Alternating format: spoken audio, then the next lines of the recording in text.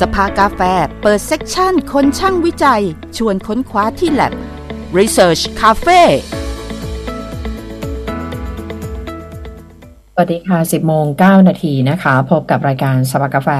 วันนี้วันอังคารที่5กันยายน2566เทนอรุณแสงละอองค่ะสวัสดีครับบัญชรวิเชียรศรีครับสวัสดีคุณบัญชรค่ะครับใครดูไลฟ์อยู่ตอนนี้ก็จะเห็นว่าคุณอรุณรัตน์มองโลกด้วยสายตาข้างเดียวนะครับเป็นคนที่ไม่แชร์ความสมดุล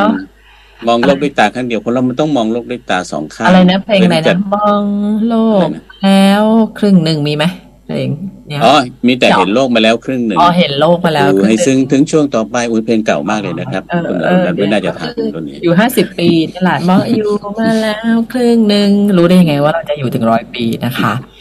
คือมันเป็นอะไรไม่รู้คุณบัญชรจริงๆไม่ได้เป็นอะไรหรอกแบบอยากเรียกร้องความสนใจไงคนจะได้ถามว่าเอาจริงๆเอาจริงคือไม่รู้เหมือนกันว่าเป็นอะไรอยู่เมื่อวานก็เปลือกตามันบวมแล้วก็แดงขึ้นมาเหมือนอะไรที่เป็นแหลมๆมันเจาะอะค่ะมันจะโดนแต่ไม่มีความทรงจำเลยว่าไปโดนอะไรมาครับไม่เจ็บอะไรงงเจ็บสิแล้วปิดตาเองหรือว่าหมอปิดให้คือต้องปิดตาเพราะว่าเวลาโดนแสงน้ำตามันไหลตลอดเวลาคือมันบวมตรงเปลือกตา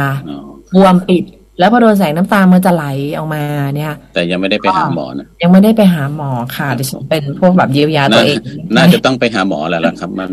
อาการมันไม่ปกติมากนะน้ำตาไหลตลอดเวลาโดนแสงไม่ได้นี่มันไม่ปกติแล้วก็บวมนี่คือบวมตรงเปลือกตาแบบตุยเลยอ่ะตุยเลยนี่นะคะวันนี้เพราะฉะนั้นดิฉันก็พยายามปกติก็ไม่ค่อยเห็นอยู่แล้วนะวันนี้ต้องอาศัยคุณบัญชรนะคะวันนี้ต้องแนะนำประเด็นที่เราคุยกันในวันนี้ค่ะครับวันนี้เราคุยเรื่องผลงานที่เกี่ยวข้องกับเรื่องของงานวิจัยนะครับของมหาวิทยาลัยสงขลานครินทร์นะครับเป็นประเด็นก็คือนวัตกรรมน้ำเลี้ยงเชื้อสเตปโตไมเซสนะ NR8-2 จากกากสาคูเพื่อควบคุมโรคพืชนะครับชื่อยาวทีเดียวแล้วก็หลายสิ่งหลายอย่างก็ไม่ได้ยินมาก่อนนะครับแต่ว่าอากาศสาคูนี่พอนึกออกว่าเป็นยังไงนะครับแต่ว่าเดี๋ยวลองมาดูนะครับว่าประโยชน์คืออะไรนะฮะแล้วก็ทำได้กี่มากกี่น้อยแค่ไหนนะครับน่าสนใจมากทีเดียวครับจากคณะทรัพยากรธรรมชาติมหาวิทยาลัยสงขลานครินทร์ครับรองศาสตราจารย์ดร.อนุรักษ์สันปะเป้าครับสวัสดีครับอาจารย์อนุรักษ์ครับสวัสดีครับผมสวัสดีครับได้ยินชัดเจนนะครับผมชัดเจนดีครับอาจารย์โอเคครับผมแล้วก็วันนี้เดี๋ยวอาจารย์คุยแล้วก็อาจารย์แชร์ไฟล์ได้เลยนะคะถ้าเราดูรูปไปด้วยแล้วก็ได้คุยกันไปเอาพื้นฐานก่อนครับผมมันยังไงคือความสนใจผมนะเพราะว่าอะไรที่มันวิจัยได้นี่ก็คือเป็นความสามารถเป็นความพยายามของนักวิจัยแต่ว่าไอ้เรื่องการตั้งต้นไปตั้งต้นที่กากสาคูทำไมมันถึงต้องไปกากสาคูกากสาคูไม่ใช่ใครจะได้ไปเห็นกันง่ายๆนะใช่มันต้องอยู่ในกระบวนการเนาะใช่ครับผมใช่ค่ะ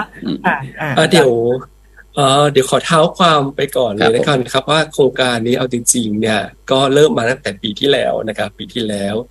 แล้วก็เป็นโครงการที่บังเอิญนะครับจะบอกเลยว่าบังเอิญเลยก็ได้นะครับที่เราไปรับรู้เกี่ยวกับเรื่องของกากสาคูมานะครับพอดีว่าในปีที่แล้วไปลงพื้นที่แถวพัทลุงแล้วก็ที่นครศรีธรรมราชนะครับแล้วก็มีอาจารย์ท่านหนึ่งนะครับที่ทำงานร่วมกันอยู่ที่มหาวิทยาลัยทักษิณนะครับได้พูดถึงประเด็นกากสาคูขึ้นมาเลยอันนี้ในส่วนที่เราพอดีเราเป็นนักวิทยาศาสตร์แล้วเราเป็นคนที่ช่างสังเกตช่างคิดช่างอะไรคิดว่ากากสาคูเนาะแล้วทีนี้กากสาคูเนี่ยมันต้องเป็นคล้ายๆบอกขี้เลื่อยอะไรแน่เลยมันจะต้องมีอะไรที่เอามาใช้ประโยชน์อะไรได้สิเพราะว่าตอนนี้รัฐบาลก็กำลังขับเคลื่อนนโยบายที่เรียกว่า BCG ใช่ไหมครับ BCG แล้วก็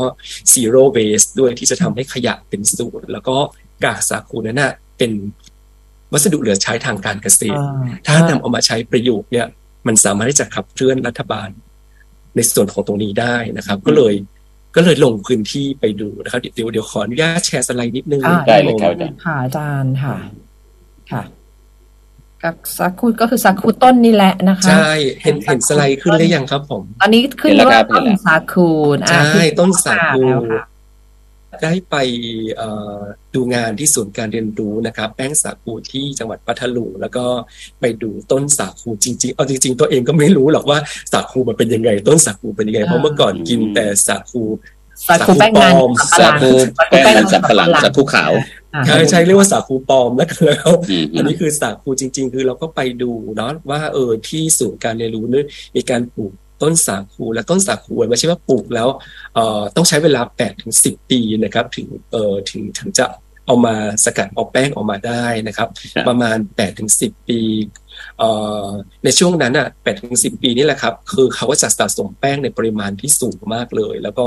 เขาก็จะมีการออกดอกที่มีลักษณะคล้ายเขาควางครับชาวบ้านก็จะเรียกว่าระยะเขาควาง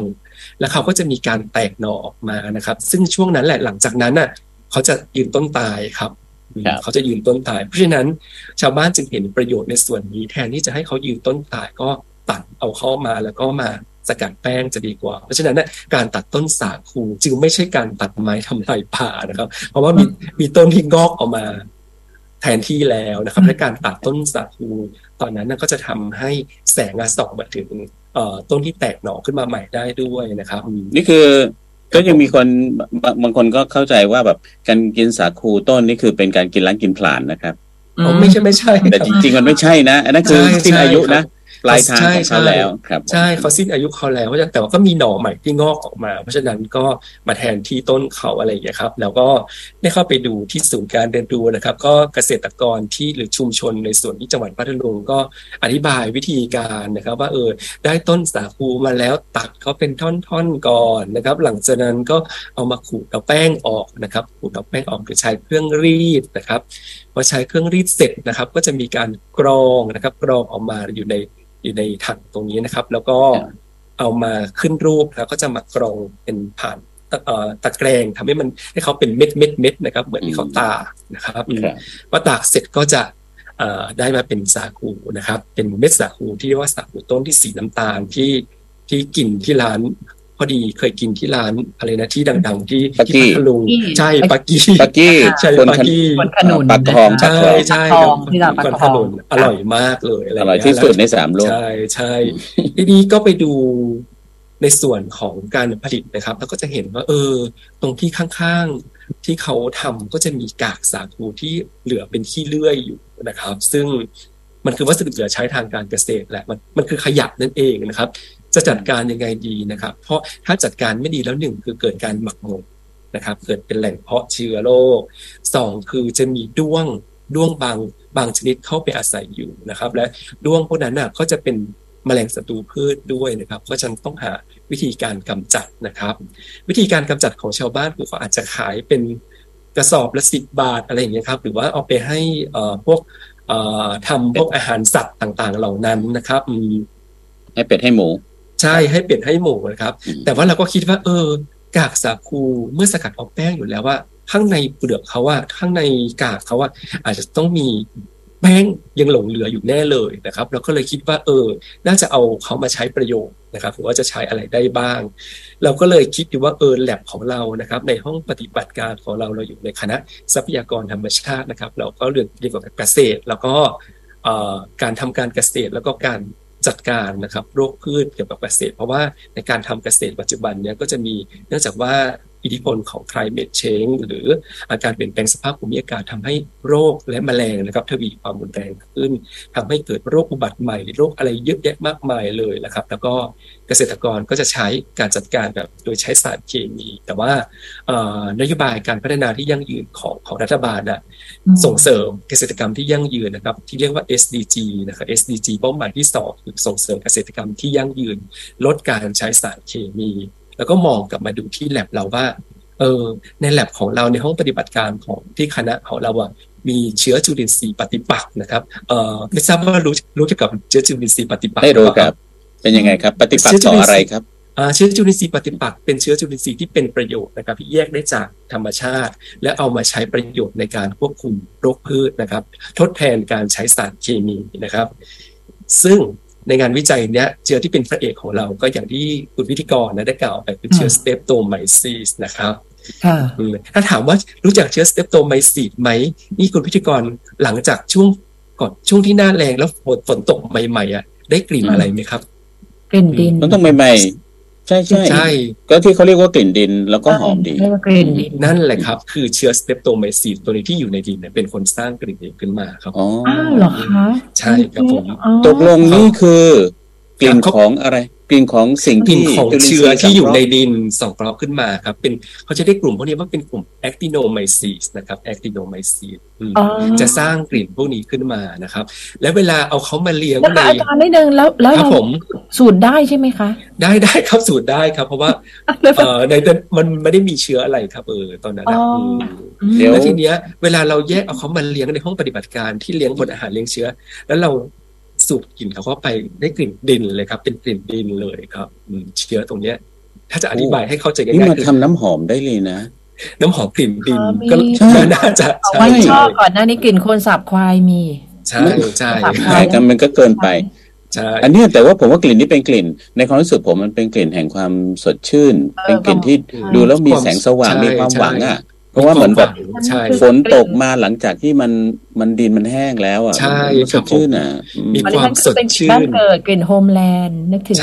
ใช่ทำให้ระลึกถึงบ้านเกิดใช่แล้วเขาที่คือเขาจะสร้างสารระเหยอินทรีย์นะครับที่เรียกว่าวอลาไทล์ระเหยขึ้นไปนะครับทำให้มีกลิ่นดินแต่นอกจากนั้นนะบางชนิดที่เราแยกได้จากดินเขามีประโยชน์ด้วยก็คือเชื้อที่เราบอกว่าเชื้อสเตปโตไมซีส NR8-2 นะครับที่เป็นพระเอกของงานนี้นะครับเชื้อตรงนี้เราแยกได้มาจากตัวอย่างดินนะครับที่ปลูกในเป็นดินบริเวณที่ปลูกปาล์มน้ำมันนะครับเราแยกได้แล้วเราทดสอบต่างๆแล้วเราพบว่าเขามีคุณสมบัติพิเศษคือเขาต่อต้านเชื้อราสาเหตุโรคพืชได้นะครับเช่นอย่างโรคใบร่วงของยางพารานะครับที่เป็นประเด็นอยู่ก่อนหน้านี้เป็นโรคอุบัติใหม่อันนั้นเกิดจากเชื้อรานะครับซึ่งเชื้อสเตปโตไมซีสที่เราทำในแลบสร้างสารบางอย่างไปฆ่าเขาได้นะครับไปฆ่าเชื้อราสาเหตุโรคพืชได้และอีกประเด็นนึงคือเขามีความเป็นทนร้อนครับเขาสามารถสร้างสารต้านเชื้อราที่ทนร้อนได้ถึง100 องศาเลยนะครับซึ่งคุณสมบัติตรงนี้มีประโยชน์อย่างใดนะครับมีประโยชน์ก็คือถ้าเราเอาสารต่างๆที่เขาสร้างขึ้นมาหรือเอาเชื้อเขาเนี่ยไปผสมกับพวกปุ๋ยนะครับพวกปุ๋ยที่เวลาขึ้นลูกอัดเนี่ยนะจะผ่านความร้อนสูงด้วยถ้าเป็นเชื้อปกติทั่วไปโดนความร้อนแล้วตายค่ะแต่ถ้าเป็นเชื้อตัวนี้หรือสารที่ได้จากเชื้อตรงนี้คือเขายังคงคุณสมบัติตรงนี้อยู่นะครับผมอันนี้คือคุณสมบัติว่าเป็นถึกทนใช่ทนมากเลยนะครับทนร้อนแล้วเหมาะมากกับอากาศเมืองไทยที่ร้อนมากนะครับคราวนี้มันแล้วเขาว่าเกี่ยวข้องยังไงกับกากสาคูนะครับก็คือเวลาเราเลี้ยงเพิ่มปริมาณเขานะครับเราจะเลี้ยงในอาหารสูตรเขาเรียกว่าอาหารสูตรมาตรฐานซึ่งเป็นอาหารกระป๋องที่นำเข้าจากต่างประเทศครับกระป๋องหนึ่ง500 กรัม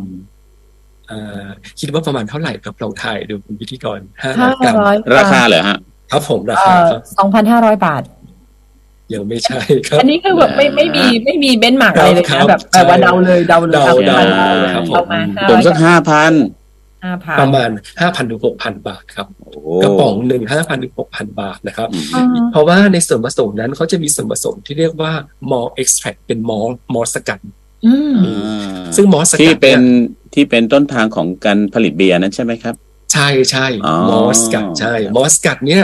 กระปุกหนึ่งก็ตกประมาณ 5,000 ประมาณ 5-6,000 นะครับแต่ถ้าเขาเอามาทำเป็นสูตรอาหารเลยก็ประมาณ 4,000 กว่านะครับซึ่งเราก็มีแนวคิดว่าถ้าเราจะเลี้ยงเพิ่มปริมาณเขาก็จะเอาเขาไปใช้ประโยชน์นะเราต้องหาวัสดุทดแทนนะครับเอามาแทนมอลต์สกัดตรงนี้แหละ 6,000 ไม่อยากเสียเพราะว่าเรามีวัสดุทดแทนที่มาจากชุมชนนะครับที่มาจากทรัพยากรที่อยู่ในชุมชนแหล่งนั้นๆก็เลยมีแนวคิดว่ากากสาคูตรงนี้เอามาทดแทนมอได้ไหมนะครับตรงนี้คิดไว้ก่อนเป็นไอเดียก่อนแต่ว่าได้หรือไม่ได้ค่อยว่ากันต้องมาทดสอบเพราะเราเป็นนักวิทยาศาสตร์นะครับก็เลยพัฒนาสูตรอาหารขึ้นมาโดยใช้น้ำต้มจากกากสาคูเอากากสาคูไปต้มนะครับไปต้มแล้วก็ผสมส่วนผสมคล้ายกับผสมสูตรมาตรฐานเลยแล้วก็เอาไปเลี้ยงเชื้อสเตปโตไมซีสตรงนี้ผลปรากฏว่าเลี้ยงขึ้นได้ดีมากเลยนะครับเลี้ยงเขาได้ดีมากโดยไม่ต้องใช้มอสกัดแล้วก็ไม่ต้องใช้น้ำตาลด้วยเพราะว่าในตัวแป้งก็คือเป็นคาร์โบไฮเดรตเป็นน้ำตาลอยู่แล้วก็คือ ใช้เลี้ยงเขาได้ซึ่งนวัตกรรมตัวนี้เราคิดว่าถ้ามันใช้เลี้ยงเขาได้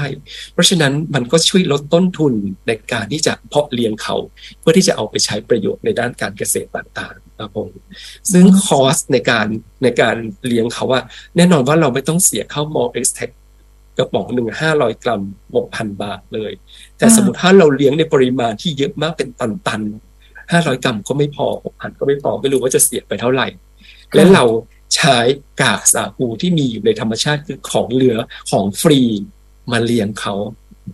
นะครับเพราะฉะนั้นอันนี้ก็เลยเล็งเห็นประโยชน์ของกากสาคูตรงนี้มาก็เลยนำมาเป็นพัฒนาเป็นสูตรอาหารนะครับเลี้ยงเชื้อสเตปโตไมซีดเพื่อเพิ่มปริมาณเขานะครับค่ะแต่ว่าการจะเอากากสาคูมาเลี้ยงเจ้าเชื้อเนี่ยต้องเอาไปผ่านกระบวนการอะไรก่อนหรือเปล่าคะอาจารย์กากตรงเนี้ยแทบจะไม่ได้ผ่านกระบวนการเลยตอนแรกกากที่เราได้นะครับเราจะได้กากมาเป็นกากเปียกๆอยู่เพราะว่ามันผ่านกระบวนการมาเราก็แค่เอาไปอบหรือตากให้แห้งเฉยๆครับผมหลังจากนั้น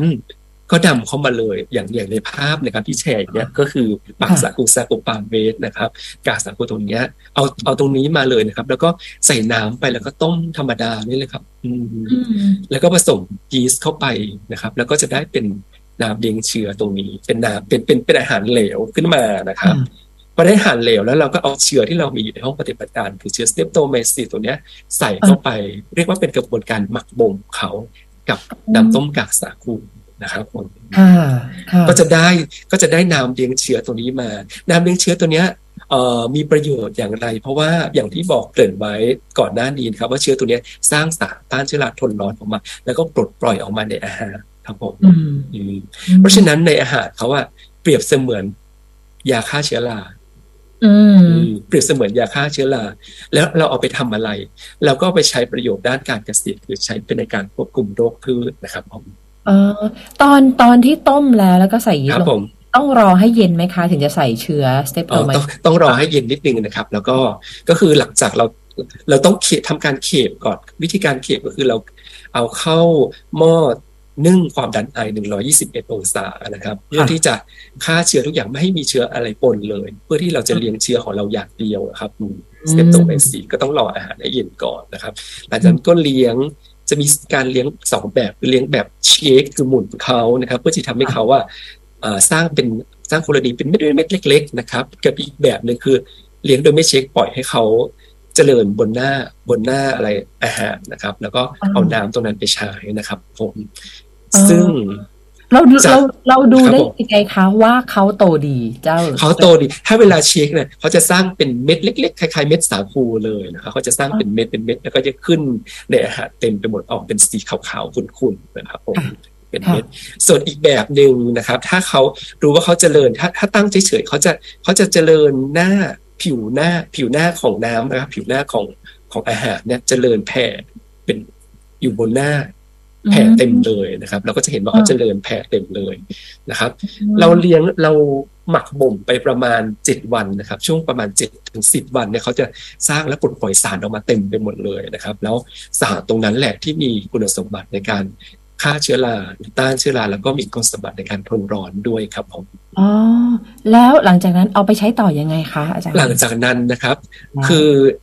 ถ้าในบทปฏิบัติการในห้องปฏิบัติการเราจะไปทดสอบนู่นนี่นั่นใช่ไหมแต่ทีนี้เราจะทำเป็นนวัตกรรมขึ้นมานะครับเราก็ไปทำเป็นสูตรสำเร็จขึ้นมานะครับซึ่งในสูตรสำเร็จเป็นนวัตกรรมเนี่ยเราจะมีการ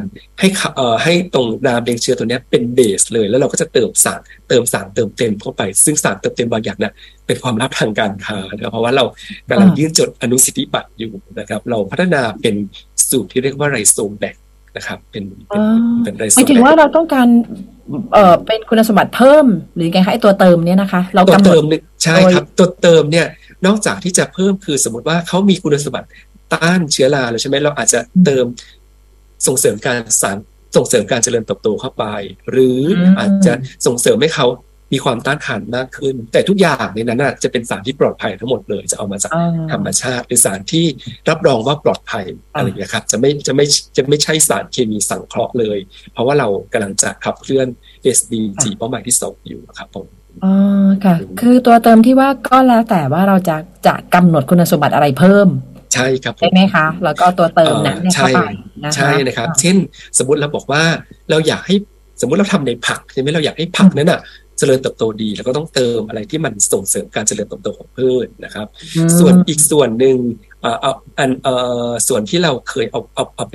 ใช้จริงนะครับเอาที่เราเอาไปใช้จริงแล้วเราให้เกษตรกรนำไปใช้จริงๆคือเราทำโครงการร่วมกับเกษตรกรที่อำเภอพรหมคีรีแล้วก็อำเภอท่าสาราที่ปลูกทุเรียนนะครับทุเรียนทำทุเรียนโดยเฉพาะทุเรียนถวายทำเยอะแถวนั้นใช่ทุเรียนทั้งปีแล้วก็เข้าไปในสวนนี่แสบจมูกมากสารเคมีใช่ไหมสุดๆใช่คุณพิธีกรรู้ไหมว่าหนึ่งต้นของทุเรียนใช้ค่าใช้จ่ายในหนึ่งฤดูกาลของเขาว่าใช้ค่าใช้จ่ายในการดูแลหนึ่งต้นเท่าไหร่อันนี้ทุเรียนปกติเลยไม่ใช่ถวายใช่ไหมคะอาจารย์ปกติสมมติหมอนทองอะไรเงี้ยประมาณเท่าไหร่ไม่รู้เลยเพราะว่าที่บ้านนี่เป็นตัวชี้วัดไม่ได้คือไม่ได้ทำอะไรเลยไม่ได้ใส่แม้กระทั่งปุ๋ยไม่ถางแม้กระทั่งหญ้าเปลี่ยนตอนทุเรียนเป็นลูกเอาที่เขาพันหนึ่งจริงๆสัก1,000ได้ไหม10,000 บาทครับต่อต้นต่อปีต่อฤดูกาลคือช่วงที่ออกดอกจนถึงติดลูกนะครับประมาณ3-4 เดือนช่วงนี้ใช้ค่าใช้จ่ายในการดูแล 10,000 บาทแล้วคิดเป็นค่าเกี่ยวกับสารเคมีต่างๆที่นำมาใช้ควบคุมโรคเนี้ยประมาณเอาตัวเลขกลมๆนะครับประมาณ 3,000 นะครับประมาณ3ใน 10,000ใช่ใน 10,000 เดินอยู่ใน 10,000ใช่ไหมครับประมาณ3ก็คือ30% ประมาณ 30% คิดเป็นตัวเลขกลมๆเลยนะครับแล้วพอดีเราลงพื้นที่แล้วเราสอบถามเกษตรกรเราบันทึกข้อมูลต่างๆแบบนั้นเลยว่าถ้าใช้สารเคมีในการดูแลต้นนี้ประมาณ10,000แต่ว่าผลผลิตเขาว่าต้นหนึ่งก็ได้เยอะนะครับตัวเลยเพราะฉะนั้นเขาต้องประคับประคองต้นเขาไม่ให้เป็นโรคนะครับแล้วทีเนี้ยใน 3,000 นั้นต่อ1ต้นแล้วเราไร่หนึ่งเขาปลูกประมาณกี่ต้นแล้วที่ผมลงพื้นที่ไป200 กว่าไร่นะครับ200 กว่าไร่นั้นคิดเป็นมูลค่าที่เสียไปเกี่ยวกับสารเคมีเป็นเลขกลมๆเลยนะครับ20 กว่าล้านนะครับ20 กว่าล้านแต่ทีเนี้ยเราก็ทดลองให้เขาใช้นะครับที่จริงโครงการเนี้ยจะทำร่วมกับอีกโครงการหนึ่งคือทดลองให้เขาใช้ชีวพันธุ์ด้วยแต่ว่าสารตัวเนี้ยที่เราทดลองให้เขาใช้ยังมีปริมาณที่น้อยอยู่คือจำนวนของเกษตรกรที่ไปทดลองยังมีน้อยอยู่เราบอกเลยว่า TRL ของโครงการนี้เราอยู่ที่ TLC ก็คือระดับความพร้อมของเทคโนโลยีคือหลังจากที่เราทดสอบในห้องปฏิบัติการแล้วเรากำลังจะเอาไปลงทดสอบกับแปลงซึ่งแปลงที่ทดสอบตอนนี้ยังมีจำนวนน้อยอยู่นะครับซึ่งยังเก็บผลยังไม่ได้เป็นที่น่าพอใจเพราะฉะนั้นเราต้องขยายแปลงอีกเพราะว่าตอนนี้เกษตรกรที่ทำอยู่มีประมาณ3 รายนะครับแต่ว่าอีกโครงการนึงที่เราลงไป20 กว่ารายประมาณ200 กว่าไร่แต่โครงการจากปาล์มสาคูในโครงการเนี้ยอะไรนามเลี้ยงเชื้อจากปาล์มสาคูเนี่ยเราเพิ่งลงไปแล้วเราก็โฟกัสไปตรงที่เขาบอกว่าต้นทุเรียนต้นโตจะเป็นโรคเน่าที่โคนเกษตรกรจะเรียกว่าโรคท็อปครับผมซึ่งมันเป็นเกิดมาจากเชื้อชนิดหนึ่งเรียกว่าไฟท็อปชอร่านะครับเขาก็เลยเรียกว่าโรคท็อปแล้วเกษตรกรทำยังไงในการจัดการเขาทำการถางผิวหน้าออกครับถางผิวหน้าออกหลังจากนั้นเขาก็จะเอาสารเคมีกลุ่มหนึ่งเรียกว่าเมตาแล็กซิลในการทานะครับที่เป็นน้ำออกมาที่ลำต้นใช่ไหมคะอาจารย์ใช่ครับผมที่ลำต้นใช่เราก็เลยมีแนวคิดกับเกษตรกรที่อำเภอพรหมคีรีนะครับพอดีว่าเกษตรกรที่พรหมคีรีคืออาจารย์สุรพลเป็นประธานแปลงใหญ่เลยไปรู้จักมาแล้วแกใจดีมากแกบอกว่าอาจารย์มีอะไรมันลงแปลงผมได้หมดเลยอะไรเงี้ยแกยอมให้เอาแปลงของแกทดสอบผลิตภัณฑ์ต่างๆนะครับแกใจดีมากแกบอกอาจารย์มาเลยมีอะไรมาลงได้เลยที่แปลงผมนะครับ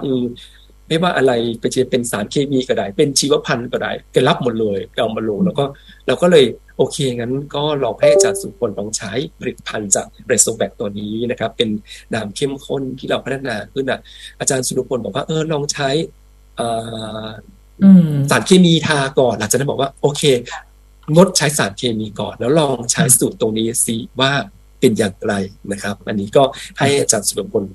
ลองใช้แล้วก็กำลังรอเก็บผลอยู่นะครับแล้วก็ครับผมก็จะมีแปลงหนึ่งที่ท่าสาราอีกอันพอดีจำชื่อแกไม่ได้นะครับเรียกว่าพี่ปู่ครับเป็นประธานแปลงใหญ่ที่ท่าสาราเหมือนกันครับก็ทำก็ลองให้ผลิตภัณฑ์ไรโซแบค หรือนวัตกรรมที่เราทำขึ้นมาเนี่ยให้ไปลองใช้อยู่ก็อยู่ในระหว่างการเก็บผลนะครับแล้วก็เกษตรกรอีกรายหนึ่งอันนี้ทำในพวกพืชไม้กินใบไม้ใบนะครับบอกว่าเกิดอาการจุดขึ้นแต่เขาบอกว่าลองสเปรย์สารตัวนี้ไปแล้วอาการมันหายไปมันหยุดหายไปนะครับแบบผักเหรียงอะไรเงี้ยแหละฮะผมจำไม่ได้ว่าเป็นผักอะไรนะครับน่าจะเป็นพวกขิงผักเนี่ยครับแต่ว่ายังเก็บข้อมูลยังตามเก็บข้อมูลแต่ว่าเรายังคือการทดสอบในสภาพแปลงของผลิตภัณฑ์นี้ยังมีข้อจำกัดอยู่เพราะฉะนั้นเราต้องทดสอบต่อไปก่อนที่เราจะออกเป็นผลิตภัณฑ์ที่สามารถที่จะพัฒนาเป็นคอมเมอร์เชียลนะครับแต่ว่าอาจจะหาต้นไม้ที่มันมีมูลค่าสูงแล้วลองไปทดลองตัวนี้เอาไปทดลองบ้างไหมคะคืออย่างนี้ขอย้อนก่อนที่จะตอบคำถามนี้นะคะย้อนนิดนึงว่าเจ้า Streptomyces NR8-2 เขาจะต้านเชื้อราในกลุ่มไหนได้คะตัวไหนส่วนมากนะครับที่ทดสอบดูได้เชื้อราส่วนมากเชื้อราที่เป็นสาเหตุโรคพืชได้เกือบทุกชนิดนะครับผมเราทดสอบในห้องปฏิบัติการว่าไม่ว่าจะเป็นโรคทางดินบ้างโรคทางใบบ้างเราก็ทดสอบมาหลายชนิดแต่เราก็ไม่สามารถบอกได้ว่าทุกชนิดแต่ว่าส่วนมากครับผมส่วนมากที่เป็นสาเหตุโรคพืชที่พบอยู่สามารถที่จะต้านเขาได้นะครับถ้างั้นอันนี้เลยค่ะที่ถามอาจารย์เมื่อสักครู่เพราะว่าที่บอกว่าสนใจจะทดสอบในพืชที่ในไม้ที่มันเป็นไม้เฉพาะที่มีมูลค่าสูงบ้างไหมเช่นบอนไซอันนี้เลยน้องชายดิฉันเนี่ยไม่แล้วมันมีปัญหาเหรอมีปัญหาค่ะที่เลี้ยงอยู่คือต้นเป็นหลายแสนก็ตายคามือเพราะว่าน่าจะมีปัญหาเรื่องเชื้อคือทั้งเพราะว่าอันเนี้ยคือต้นเขาก็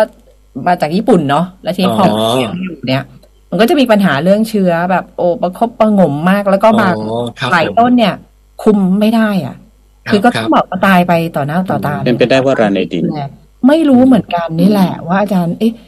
ถ้าเอาตัวนี้ไปทดลองมันจะเป็นไปได้ไหมคะอาจารย์หรือไงคะถ้าบอกว่าจะเอาไปทดลองกับต้นบอนไซทดลองได้ครับอาจารย์สนใจไหมคะกับบอนไซไม่ครับคือเพราะโจทย์ของคุณอรุณรัตน์ก็คือว่าเผื่อว่าจะมีผลที่น่าสนใจเพื่อใช้กับต้นไม้ที่มูลค่าสูงใช่นะเพราะต่อกระถางนี่เป็นแสนเป็นล้านก็มีบางต้นคือเป็นแสนขึ้นแล้วก็ปลายนี่มันเหมือนแบบเหมือนเอาเงินมาเผาอ่ะคุณบรรจรเนี่ยมันน่าเสียดายมันซึ่งตอนนี้ท่านเห็นที่น้องชายได้ทำเนี่ยก็คือว่าหรือบางคนที่ให้น้องมาดูแลเนี่ยบางต้นก็เอาอยู่นะคะคือก็จะให้น้องชายมาช่วยดูเนี่ยมันก็ฟื้นได้แต่บางต้นนี่คือไม่รอดถามว่ามันเกิดใจก็ไม่รอดบางอย่างมันเหมือนกับมันยังไม่รู้สาเหตุที่แท้จริงว่าตกลงทีนี้อาจารย์จะตอบแล้วว่ามันได้หรือเปล่ามันจะได้ไหมถ้าเกิดจะทดลองครับประเด็นแรกก่อนนะครับที่เราไม่ได้มุ่งไปที่ไม้ที่ราคาแพงเพราะว่าแน่นอนว่าไม้ที่ราคาแพงมันคือไม่ใช่ไม้ที่เป็นพืชเศรษฐกิจตอนแรกเราโฟกัสเป็นพืชเศรษฐกิจที่มูลค่าสูงก็คือทุเรียนต้นหนึ่งนี่ทำปีหนึ่งนี่โอ้โหไม่รู้กี่หมื่นกี่แสนนะครับซึ่งหมายถึงว่าตลอดอายุขัยใช่มันก็เป็นล้านแน่ๆแหละใช่ใช่แต่ที่เราไม่ไปโฟกัสไปตรงนั้นเพราะเราคิดว่าแน่นอนว่าเราไม่รู้ว่าผลิตภัณฑ์ของเราจะใช้ได้ผลดีไหมกับต้นบอนไซนั้นและอีกอย่างหนึ่งต้นบอนไซเป็นเหมือนกับคือไม่ได้ปลูกเพื่อที่จะเก็บเกี่ยวผลผลิตแต่ปลูกเพื่อประดับสวยงามและเป็นคล้ายๆของสะสมของคนหนึ่งซึ่งแน่นอนจะมีความเรียกว่าห่วงในการที่จะเอามาเป็นต้นตัวอย่างเพื่อทดสอบเนี่ยแต่ว่าถ้ามีคนยินดีสนใจไหมคะอาจารย์ถ้ามีคนยินดีก็ได้ครับยินดีให้ผลิตภัณฑ์ไปทดสอบครับแต่เราไม่ได้การันตีนะครับในการที่เราจะจัดการโรคหนึ่งนั่นน่ะไม่ใช่ว่าเราจะไปหาอะไรผลิตภัณฑ์ในท้องตลาดแล้วเราสามารถเอาไปใช้ได้เลยนะครับการที่เราจะจัดการโรคหนึ่งเราต้องรู้ว่าสาเหตุของโรคนั้นคืออะไรนะครับอย่างในทางโรคพืชคือจะเรียกว่าการจัดการศัตรูพืชหรือการจัดการโรคพืชเราต้องวินิจฉัยก่อนพอวินิจฉัยเสร็จแล้วเราถึงจะหาวิธีการจัดการเขาได้แต่ถ้าเราไม่รู้เลยเราบอกว่าแล้วเราเอาไปใช้นั้นไม่แน่ว่าอาจจะไม่ได้เกิดจากเชื้อก็ได้อาจจะเกิดจากอะไรที่อยู่ในรากหรืออาจจะเกิดจากสิ่งมีชีวิตชนิดอื่นที่ไม่ใช่เชื้อหรืออาจจะเป็นสภาพแวดล้อมนี่คือกินยาลดความดันของเพื่อนไงแล้วเราความดันสูงเลยเอายาลดความดันเพื่อนมากิน คือดิฉันเนี่ยเราก็เป็นคนวงนอกเนาะกับเรื่องนี้แต่ว่าพอได้ไปแบบเห็นน้องชายเขาทำแล้วก็เห็นความพอเห็นมันมีคนที่เขาอยู่ในแวดวงเนี้ยมากอยู่นะแต่เพียงแต่เราไม่ได้คลุกอยู่ข้างในแล้วก็ความเป็น niche market ของเขาอะแล้วก็ความเป็นแบบอะไรอะแบบที่มันเฉพาะของเขาเลยฉันรู้สึกว่าถ้ามียังคุยกันนะถ้าเธอทำผลิตภัณฑ์อะไรสักตัวหนึ่งนะแล้วเธอคุมเชื้อนี้ได้นะโดยแน่เอาเป็นว่าขวดละหมื่นก็มีคนซื้อคุณบัญชรเอาง่ายๆเพราะว่าแค่ดินน่ะต้องซื้อเป็นดินเฉพาะที่ถุงนึงหลายบาทเขาก็ซื้อคือผมว่าน่าจะเป็นเรื่องของการวิจัยแล้วแหละคือเหมือนที่อาจารย์เอกลักษณ์บอกนะครับว่าคงจะต้องไปถ้าเกิดสนใจจริงๆเนาะก็ลองคุยกันแล้วก็ไปเข้าสู่กระบวนการวิจัยว่าที่ใช้ก็คือไม่ใช่ว่าเอาไปใช้เพื่อแก้ปัญหาแต่ว่ามาหาวิธีว่าปัญหามันเกิดจากอะไรแล้วก็จะใช้วิธีไหนได้บ้างและวิธีนี้ใช้ได้หรือเปล่าใช่น่าจะต้องเข้ากระบวนการนั้นครับไม่ใช่ว่าเห็นอะไรอย่างเงี้ยแต่ว่าอย่างทุเรียนเรารู้ไงว่าสาเหตุของเขาคืออะไรเพราะว่าเราทำอยู่เรารู้ว่าสาเหตุของเขาคืออะไรแล้วเราก็เลยแบบเราก็ต้องไปตรงจุดเลยว่าตรงนี้มันเป็นเชื้อตรงนี้ใช่ไหมเพราะฉะนั้นตัวเนี้ยเอาเข้าได้บางครั้งเราก็ไม่ได้บอกให้เขาว่างดใช้สารเคมีเลย 100% นะครับเราจะบอกให้เขาว่าจัดการเป็นโปรแกรมแทนที่จะใช้สารเคมีหมดเลยก็มาใช้ตรงนี้ครึ่งหนึ่งเป็นโปรแกรมแบบว่าสลับหมุนเวียนกันเพื่อที่จะลดคอสในการใช้สารเคมีและลดปริมาณการใช้สารเคมีในแปลงนั้นนะครับก็จะคิดว่าโครงการนั้นน่าจะ success แล้วอะไรอย่างเงี้ยครับผมขอย้อนกลับไปที่ตัวน้ำตัวที่เอากากสาคูมาต้มแล้วก็ตรงนี้นะคะแล้วก็เอาเชื้อเลี้ยงเป็นอาหารเลี้ยงเชื้อ Streptomyces NR-2 เนี่ยพอเลี้ยงแล้วเนี่ยมันยังเหลืออะไรไหมคะอาจารย์ค่ะพอเลี้ยงแล้วนะครับเลี้ยงแล้วหลังจากกรองเอาน้ำเสร็จก็ยังเหลือตัวเชื้อเขาอยู่ครับตัวเชื้อของเขาว่าเราสามารถที่จะเอาไปผสมในดินนะครับเป็นปุ๋ยได้ครับผมแล้วก็กากของเขากากหลังจากเราต้มเสร็จกากอีกทีนึงกากของกากอีกทีนึงเนี่ยเราเอาเชื้อใส่เข้าไปนะครับเขาก็จะเจริญนะครับเพราะฉะนั้นน่ะทำเป็นปุ๋ยที่ผ่านการหมักด้วยจุลินทรีย์ที่มีอุดมไปด้วยจุลินทรีย์ที่เป็นประโยชน์เอาไปผสมกับดินได้ครับผมคือเส้นสมาชิกนี้ถือว่าเป็นเรียกว่าเป็นเพื่อนกับพืชทั่วๆไปโดยธรรมชาติเลยอย่างนั้นเลยใช่ไหมเอาจริงๆนะครับถ้าเอาจริงเชื้อสเตปโตไมซีสมันมีเชื้อที่เป็นสาเหตุโรคพืชด้วยกับเชื้อที่เป็นปฏิปักษ์ก็คือเชื้อที่คือมีเชื้อที่เป็นประโยชน์และเชื้อที่เป็นโทษด้วยเพราะฉะนั้นต้องผ่านกระบวนการวิจัยมาก่อนครับไม่งั้นสายพันธุ์ใช่สายพันธุ์จะเป็นตัวระบุเนาะว่าเราเลือกสายพันธุ์ไหนใช่ชนิดกับสายพันธุ์ครับถ้าบอกว่าเอาสเตปโตไมซีสมาใช้บางตัวก็เป็นสาเหตุโรคเพราะฉะนั้นต้องผ่านกระบวนการวิจัยมาก่อนว่าต้องระบุชนิดเขาให้ได้แล้วก็ทดสอบกับพืชว่าเขาก่อโรคไหมนะครับกว่าจะได้อะไรมาตัวนึงคือมันต้องผ่านกระบวนการวิจัยมายาวนานนะครับคืออย่างสเตปโตไมซีสนี่กว่าจะออกมาเป็นผลิตภัณฑ์ตัวนี้ได้ผมก็ต้องบ่มเพาะองค์ความรู้มาเป็นคือทำงานมาเป็น10 ปีนะครับก่อนที่จะออกมาตัวนี้ออกมาครับผมตัว NR-8-2 เนี่ยที่อาจารย์นี่คือหมายถึงว่าเราไปสกัดมาจากไหนคะอาจารย์คือเชื้อตรงนี้คือเก็บได้มาจากดินก่อนพอเก็บมาได้มาจากดินตอนนั้นเก็บได้มาเป็น100เลยครับเป็น100ไอโซเลตเลยเป็น100กว่าตัวแล้วก็ทดสอบสุดท้ายเหลือตัวที่ดีที่สุดและคุณภาพดีที่สุดคือตัวเดียวจาก100เหลือตัวเดียวคิดดูว่าคือความยากของเขากว่าจะได้ตัวนี้มาแล้วที่จริงมีอีกตัวหรือ2ตัวแหละที่มีอยู่แลบแต่ว่าเราทดสอบแล้วว่าเขาไม่ทนร้อนครับถามว่าใช้ได้ไหมก็ใช้ได้แต่ว่าถ้าเขาเจอความร้อนเขาจะเสียคุณสมบัติจะมีอีกตัวนึงชื่อตัว KM6-4 นะครับแต่ตัว NR-8-2 นี่คือทนร้อนได้100 องศานะคะใช่ครับผมค่ะทีนี้แล้วงานวิจัยชิ้นนี้ตอนนี้อยู่ในขั้นไหนแล้วนะคะแล้วก็ยังมีอีกกี่ขั้นที่จะแบบได้ใช้ได้ผลิตในพาณิชย์เกษตรกรจะได้ใช้กันทั่วไปอย่างนี้นะคะอาจารย์ค่ะ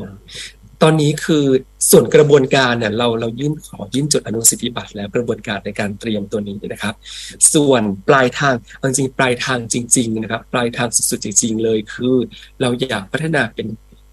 ป็นสูตรอาหารแบบกระป๋อง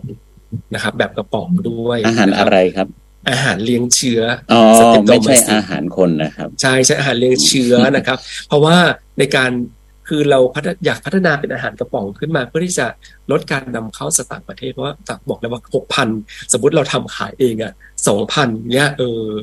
แน่นอนว่าคอสมันลดลงแล้วประสิทธิภาพมาเท่ากันนะครับแล้วก็ส่วนที่จะขยายไปในอนาคตคือการพัฒนาสูตรน้ำเลี้ยงเชื้อให้มีความเข้มข้นที่มากขึ้นแล้วก็ทดสอบนะครับทดสอบแล้วก็วิเคราะห์สารคือตอนนี้เรายังไม่รู้ว่าสารเรารู้ว่าเป็นสารทนร้อนครับแต่เรายังไม่รู้ว่าเป็นตัวไหนที่มันเพียวๆอันนี้ก็คือถูกติงมาเหมือนกันจากคณะกรรมการในการประกวดที่ผ่านมานะครับคือโอเคงานของเรามีประโยชน์ก็จริงแต่โอเคเรายังไม่รู้ว่าสารตัวนั้นนะถ้ามันบริสุทธิ์แล้วมันชื่ออะไรแบบนี้นะครับผมก็ต้องไปทำต่อไปนะครับแต่ถามว่าช่วงตอนนี้ใช้ประโยชน์ได้ไหมเอาไปใช้ประโยชน์ได้นะครับแต่เอาไปใช้ประโยชน์ได้ในเกษตรกรนะครับแต่ว่าการที่เราจะทำเป็นผลิตภัณฑ์ที่ขยายผลเชิงการค้าทั้งหมดเราต้องมีอะไรที่ต้องพัฒนาต่อไปอีกแล้วก็ต้องรู้ว่าสารตัวนั้นเป็นสารอะไรครับผมจะต้องไปวิเคราะห์ในตัวน้ำเลี้ยงเชื้อใช่ใช่จากการต้มเจ้ากากสาคูด้วยนะคะใช่ใช่ก็คือเราต้องวิเคราะห์ว่าน้ำกากสาคูมีปริมาณของอาหารอะไรบ้างและเชื้อปลดปล่อยสารอะไรออกมาบ้างเรารู้แค่ว่าเป็นสารต้านเชื้อราทนร้อนเรารู้ว่ามันเป็นกลุ่มใหญ่แต่ทีนี้เรายังไม่รู้ว่าตัวที่เป็นบริสุทธิ์จริงๆเนี่ยคือตัวไหนครับผมอันนี้จะเป็นมันลึกนะครับมันยากไหมคะอาจารย์ใช่มันยากมากครับก่อนที่จะได้ใช่ก่อนที่จะได้อะไรมามันยากเพราะฉะนั้นเขาถึงบอกว่าอะไรของที่ผ่านกระบวนการวิจัยมาขายแล้วมันถึงจะมีราคาหน่อยเพราะว่ามันกว่าจะผ่านมาได้ใช่ไหมจะบอกแบบนี้ได้ใช่ไหมคะว่าตอนนี้ยังไม่รู้หรอกแต่ว่ารู้ว่ามันมีเอาไปก่อนได้ไหมอันนี้ไม่ได้ใช่ไหมยังไม่ได้ครับยังไม่ได้ยังไม่ได้ครับแต่ว่าถ้าใช้ประโยชน์แบบชาวบ้านจริงๆอย่างที่เขาหมักน้ำหมักนู่นนี่นั่นอะไรเงี้ยเราไปถ่ายทอดให้เขาได้เพราะว่าหมักอย่างนี้นะแล้วได้ตรงนี้ออกมาแล้วก็เอาไปใช้เลยเพราะว่าเกษตรกรเขาไม่รู้เชิงลึกอะไรเลยครับเขาบอกว่าอาจารย์เอาง่ายๆเลยอ่ะเขาไม่อยากรู้ว่ามันมีอันนั้นมันมีอันนี้เขาไม่อยากเขาบอกว่าอาจารย์มีอะไรง่ายๆไหมง่ายๆของเขาคือผสมใช้เลยอะไรเงี้ยถ้าไปรู้แต่ว่าดีแล้วมันได้ผลนะครับใช้เลยแต่ในฐานะที่เราเป็นนักวิจัยแล้วเราเป็นอาจารย์เราต้องบอกว่าของที่จะให้เขาใช้ต้องปลอดภัยด้วยนะครับต้องปลอดภัยคือจะไม่ใช่สารเคมีแล้วก็ไม่ใช่จุลินทรีย์ก่อโรคเพราะฉะนั้นกระบวนการหมักบ่มที่จะไปถ่ายทอดให้เขาอ่ะแน่นอนว่าเขารู้ว่าเนี่ยเอาง่ายๆก็เรียกว่าเป็นน้ำหมักอ่ะเอาง่ายๆเลยให้เกษตรกรนี่นะน้ำหมักตัวนี้นะกากสาคูนะเนี่ยหมักไป7 วันอะไรอย่างเงี้ยหลังจากนั้นก็ผสมน้ำแล้วไปฉีดพ่นเลยเสร็จเรียบร้อยเขาไม่อยากรู้หรอกว่ามันมีอะไรบ้างท่านครับผมสงสัยนิดนึงในกระบวนการเลี้ยงเชื้อเนี่ยการควบคุมปัจจัยเนี่ยปัจจัยการเติบโตของจุลินทรีย์ที่เราเลือกเนี่ยมันสัมพันธ์กับนอกจากตัวอาหารแล้วมันสัมพันธ์กับพวกแสงหรืออุณหภูมิหรือเปล่าปกติที่เลี้ยงในห้องปฏิบัติการนะครับที่จำเป็นสำหรับตัวสเตปโตไมซิสเลยคือแน่นอนว่าอาหารต้องมีแหล่งคาร์บอนต้องมีแหล่งไนโตรเจนครบแต่แสง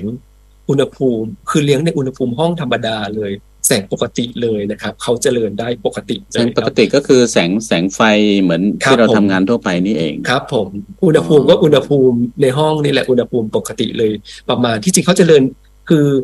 เขาแยกได้จากดินที่อยู่ในเขตร้อนไงของประเทศไทยเพราะฉะนั้นอุณหภูมิในประเทศไทยก็คือเขาเจริญได้สบายเลยนั่นหมายถึงว่าถ้าเย็นไปเหมือนนักวิจัย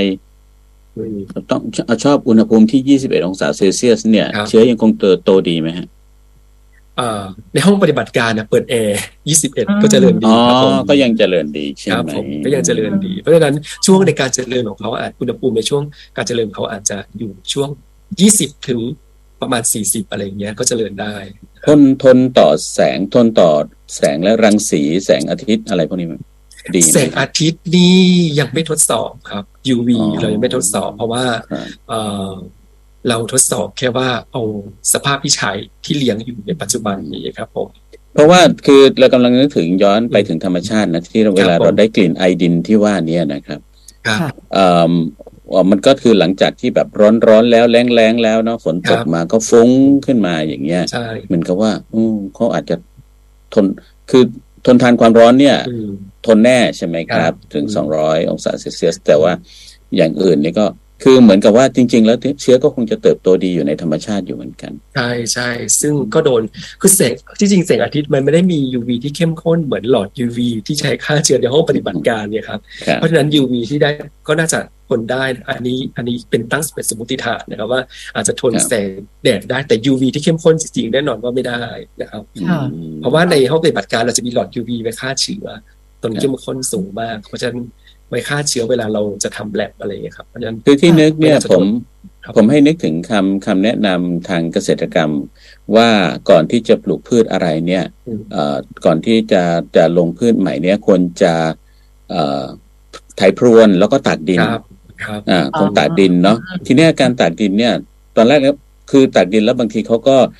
ระบุเลยนะว่าเพื่อฆ่าเชื้อโรคในดินโดยเฉพาะเชื้อราอะไรพวกเนี้ยตอนแรกผมก็คิดไปว่าก็คงจะให้แสงแดดมาฆ่าเชื้อรามั้งแต่พอมาฟังที่อาจารย์อธิบายตั้งแต่ต้นมานะรู้สึกว่าเหมือนกับส่วนหนึ่งก็คือเป็นการสร้างปัจจัยให้เหมาะสมที่ทำให้ตัวเชื้อนะฮะตัวเชื้อสเตปโตไมซิสเนี่ยมันเติบโตได้ดีขยายได้ดีแล้วก็ช่วยควบคุมเรื่องโรคในดินให้แก่พืชที่จะปลูกต่อไปด้วยคือแบบไปนึกเชื่อมโยงแบบนั้นเลยในการไถพรวนนะครับเพื่อที่สากดินนั้นหนึ่งคือเนื่องจากว่าเขาอยากให้ดินแห้งเพราะว่าถ้าชื้นน่ะเชื้อราชอบความชื้นเชื้อราไม่ชอบความแห้งนะครับความชื้นต้องเหมาะสมแล้วก็ pH ต้องเหมาะสมนะครับแต่ว่าสเตปโตไมซิสสภาพแห้งๆเขาชอบอยู่แล้วเพราะเขาอยู่ในดินนะครับเพราะฉะนั้นก็เลยเหมาะสมกว่าเชื้อราครับเพราะฉะนั้นในการไถพรวนแล้วก็ตากดินเนี่ยคือจะฆ่าเชื้อราใส่โรคพืชซะส่วนใหญ่นะครับผมทีนี้ตอนที่ให้เกษตรกรไปใช้เนี่ยตอนนั้นใช้ในรูปแบบยังไงคะเป็นของเหลวหรือเป็นของเดี๋ยวนะครับลืม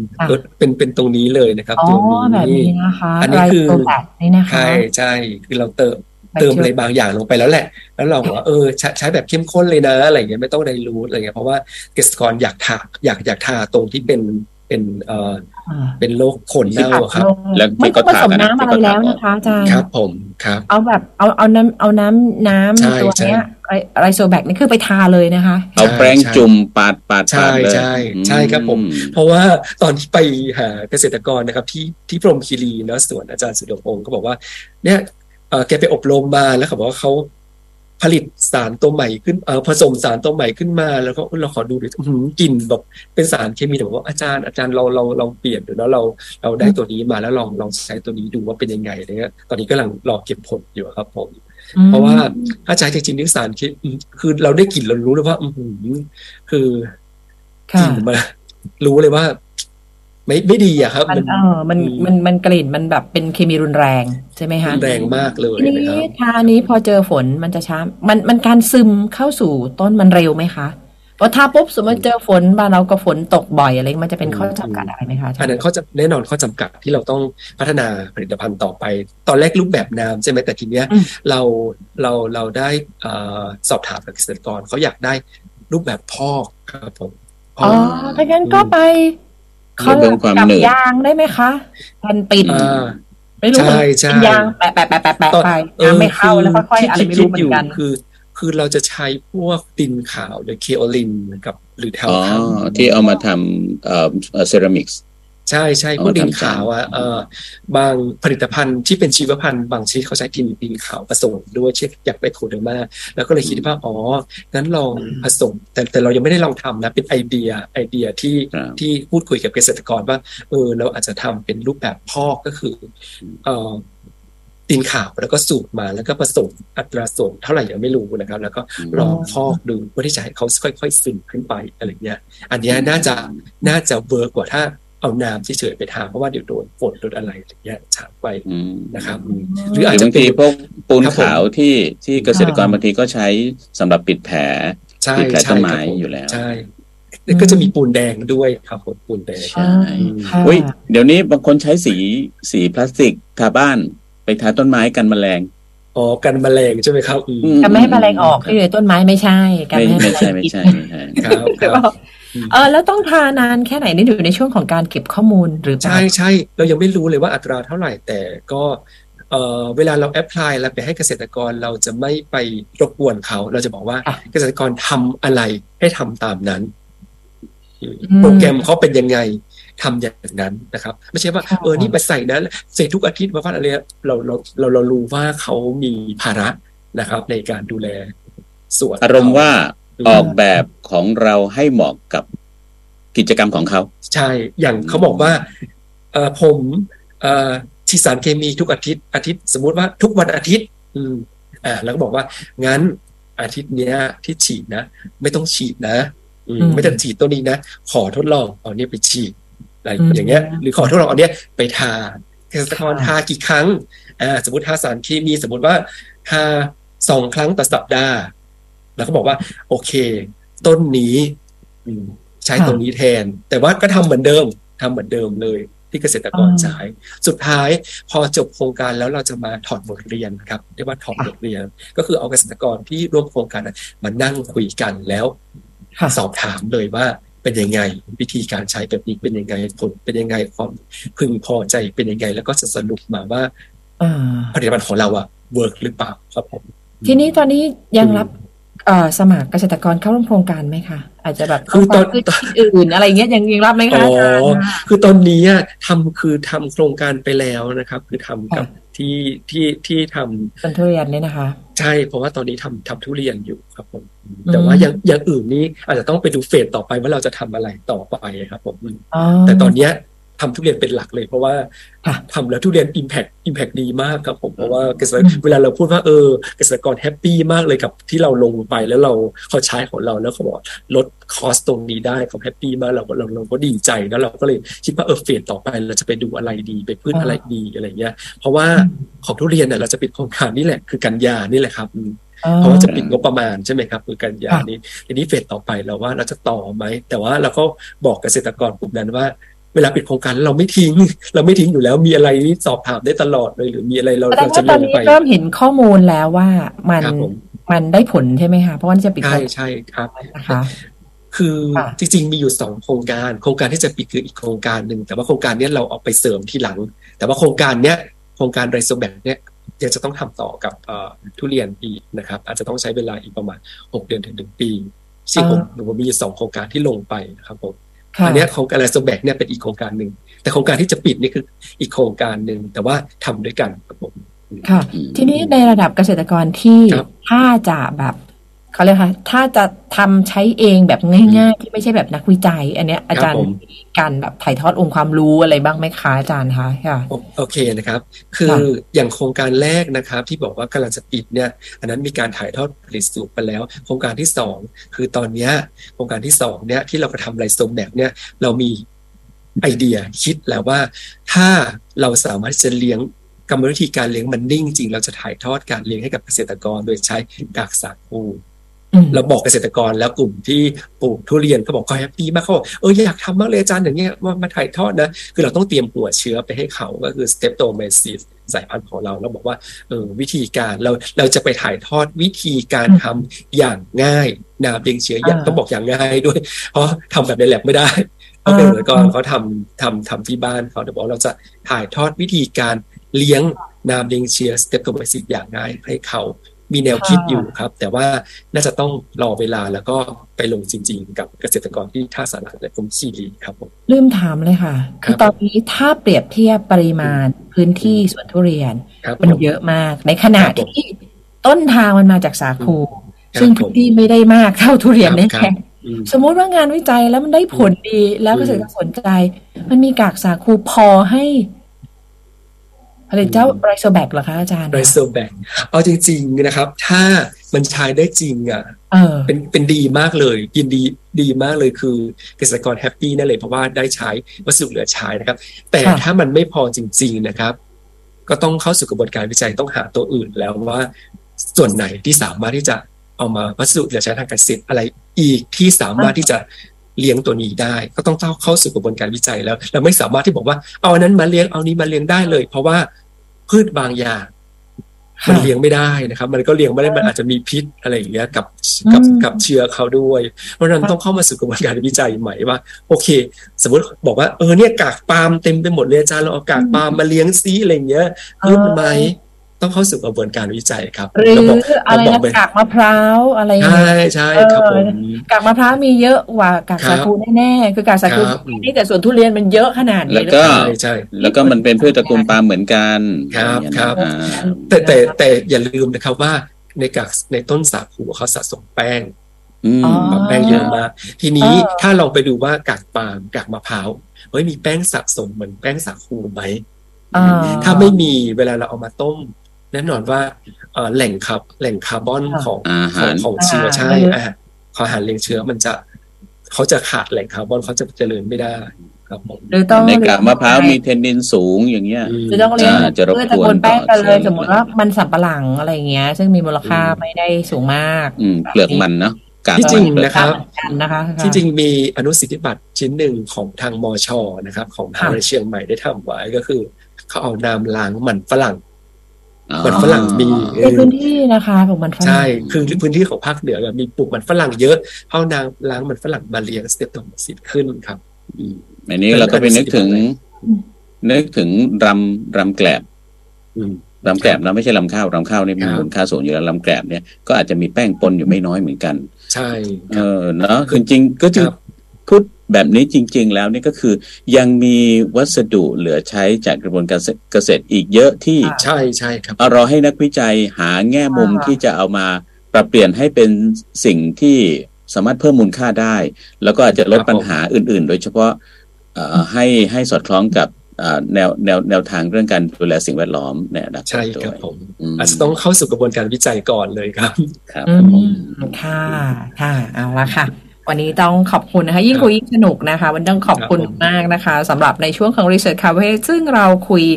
เรื่องของงานวิจัยเป็นนวัตกรรมน้ำเลี้ยงเชื้อ Streptomyces NR8-2 จากกากสาคูเพื่อควบคุมโรคพืชโดยเฉพาะควบคุมเชื้อราที่มันเป็นเชื้อราก่อโรคในพวกพืชต่างๆแล้วก็งานวิจัยของอาจารย์นี่เคยทดลองในสวนทุเรียนแล้วตอนนี้คือดูมีเนี่ยเขาแล้วมีแนวโน้มเรื่องการใช้ได้อย่างมีประสิทธิภาพต้องบอกอย่างนั้นใช่ไหมคะอาจารย์แล้วก็เชื้อราตัวนี้เนี่ยก็คือเป็นเชื้อราที่สร้างกลิ่นที่เราคุ้นเคยกันดีก็คือกลิ่นไอดินตอนฝนตกผมลองไปเช็คดูแล้วมีอินเดียทำน้ำหอมกลิ่นพระสุธาครับกลิ่นพระสุธากลิ่นอายแห่งพระสุธาอินเดียเป็นน้ำเนี่ยนะคะเป็นอะไรนะจีโอสมินใช่ไหมครับจีโอสมินจะเป็นกลิ่นอันเนี้ยคุณไปโชว์พาวได้เลยนะคุณบัญชาพอได้กลิ่นคุณบอกโอ้ยหอมกลิ่นคุณบอกโอ้ยหอมกลิ่นสเตรทใช่ขนาดอย่างเงี้ยเดี๋ยวผมจะไปโม้ครับวันนี้ต้องขอบคุณรองศาสตราจารย์ดร.อนุรักษ์สรรป่าเป้านะคะอาจารย์ประจำคณะทรัพยากรธรรมชาติมอ.ขอบคุณมากๆค่ะอาจารย์ขอบคุณมากครับสวัสดีครับสวัสดีค่ะ